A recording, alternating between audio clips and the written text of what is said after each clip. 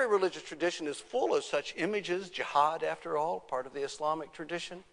The great warfare that even from the time of the Prophet was a part of Islam. But it's not just Islam. Every religious tradition is full of battles and fighting. And the great battles of the Hebrew Bible that both Jews and Christians acknowledge. The great war, the great conflict at the end of time in the book of Revelation. Or even in Hinduism, Buddhism, and Sri Lankan chronicles, the wars between the Tamil and the Buddhist kings. And in the Mahabharata, from which this image is taken, the great fight between the Kauravas and the Pandavas, two sets of cousins, and as one of the sets of cousins is about to go to war, Arjuna, he says out loud, he says to himself, why am I going into battle? I'm either going to kill or be killed. It's messy business. Why on earth would I want to do such a thing? And as luck would have it, the driver of the chariot just happened to be Lord Krishna, who said in what became then the song of the auspicious one, the Bhagavad Gita, which is central to the Hindu imagination and is regarded by many as the kind of the Gospels, the Bible of Hinduism. Lord Krishna says why he has to fight. And ultimately the reason is that all life is battle. You can't escape it. You can't ever get away from the battle of life. The only question is, how are you going to fight? Are you going to fight with integrity? Are you going to capitulate to the most base form of struggle? And this is Gandhi then picked up on this idea for his own thinking about nonviolent ways of fighting. You can't escape fighting. You shouldn't even try. It's how you fight that's what makes a difference. So every religious tradition has these images of warfare. They're repositories of symbolism ready to be awakened and then be employed in some cases in a political way. Because this, of course, coming back to Bhindranwale, is exactly what happened in the Sikh case. Because in Bhindranwale's case, unlike the revival preacher that I remember from my Protestant past, that great war that he was talking about was not just a war within the soul. It was a political war. And unlike what I expected to find, a politician who was politicizing religion, what I found was a preacher who was, in a sense, religionizing politics, raising political and social struggle to the high proscenium of spiritual drama, a great battle between good and evil and right and wrong. And he knew, Bhindranwale knew where the evil was located. He couldn't even utter her name. He would just kind of sputter when he said that lady born into a house of Brahmins. He was talking about Indira Gandhi, of course, the prime minister. She was the one. And indeed, she was puzzled about what to do with Bhindranwale. She didn't understand what the conflict was about. I mean, it was an imagined war in Bhindranwale's head. How was she to know that there was no way she could do anything, really, to solve that war? And in fact, the more violent she tried to assert her force in putting it down, the more violent would be the response. Such is the way of responding to a form of terrorism that's propelled by an image as a sacred war. She wasn't the first political leader to make this tragic mistake and listen to the advice of her generals. Oh, don't worry, Indira, we have a plan.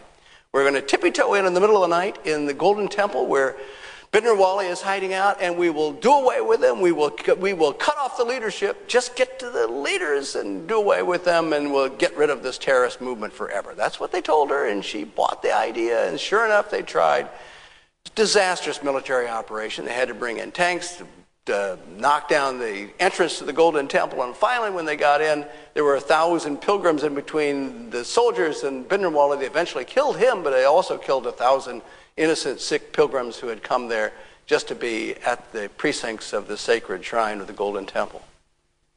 And later that year, Mrs. Gandhi's own bodyguards, who were Sikhs, pulled out their automatic rifles as she walked from her home in the lovely gardens of New Delhi to her office, and riddled her full of bullets, and she lay bleeding and dying on the ground. And then in response, thousands of Sikhs were killed, and the violence spiraled. It was much worse than it had been before. Bhindranwale was martyred, and the movement continued until the end end of the 1980s, and eventually it just petered out. Petered out largely because it lost force. The villagers failed to support the movement any longer. It wasn't the tough strategy that Mrs. Gandhi adopted that was successful. It was simply that this vision of warfare, this great war, just dissipated over time, as fantastic images do.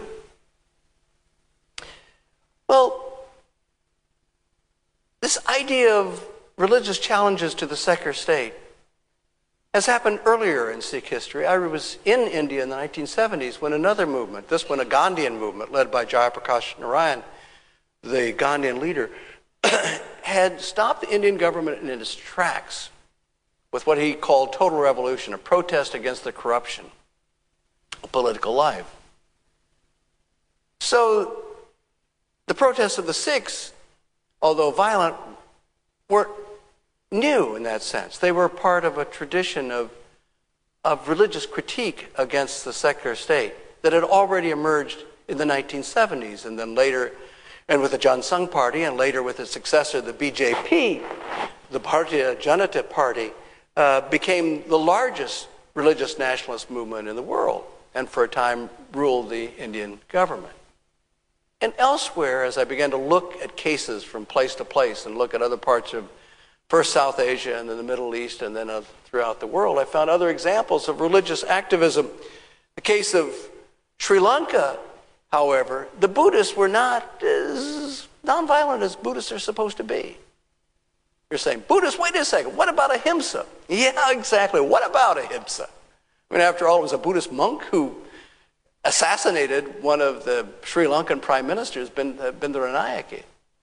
So when I went to Sri Lanka, and the Buddhist monks were very much involved in an activist movement against the government because of the government's trying to deal with the Tamil separatist situation in the north. And by the way, as recently as a month ago, there was a peace rally in downtown Colombo of Christians, Tamils, Hindus, Muslims, Buddhists, all marching for peace, when around the corner came a group of these orange-clad Buddhist monks with clubs in their arms, and they started beating the peace protesters and said, go away, if you want peace, go to Jaffna up in northern Sri Lanka, don't come here. These are Buddhist monks. When I asked one of the leading monks in Kandy how they could possibly support violence, he said, oh, we don't support violence in the Buddhist tradition, we believe in ahimsa. I said, yes, but what about all these activities that your young Buddhist monks are taking part in? He said, well, you know, as Buddhists, we believe in ahimsa, but we also believe in karma. And some of these evil leaders receive their karma more quickly than they would like to. He wouldn't say how, but you get the point.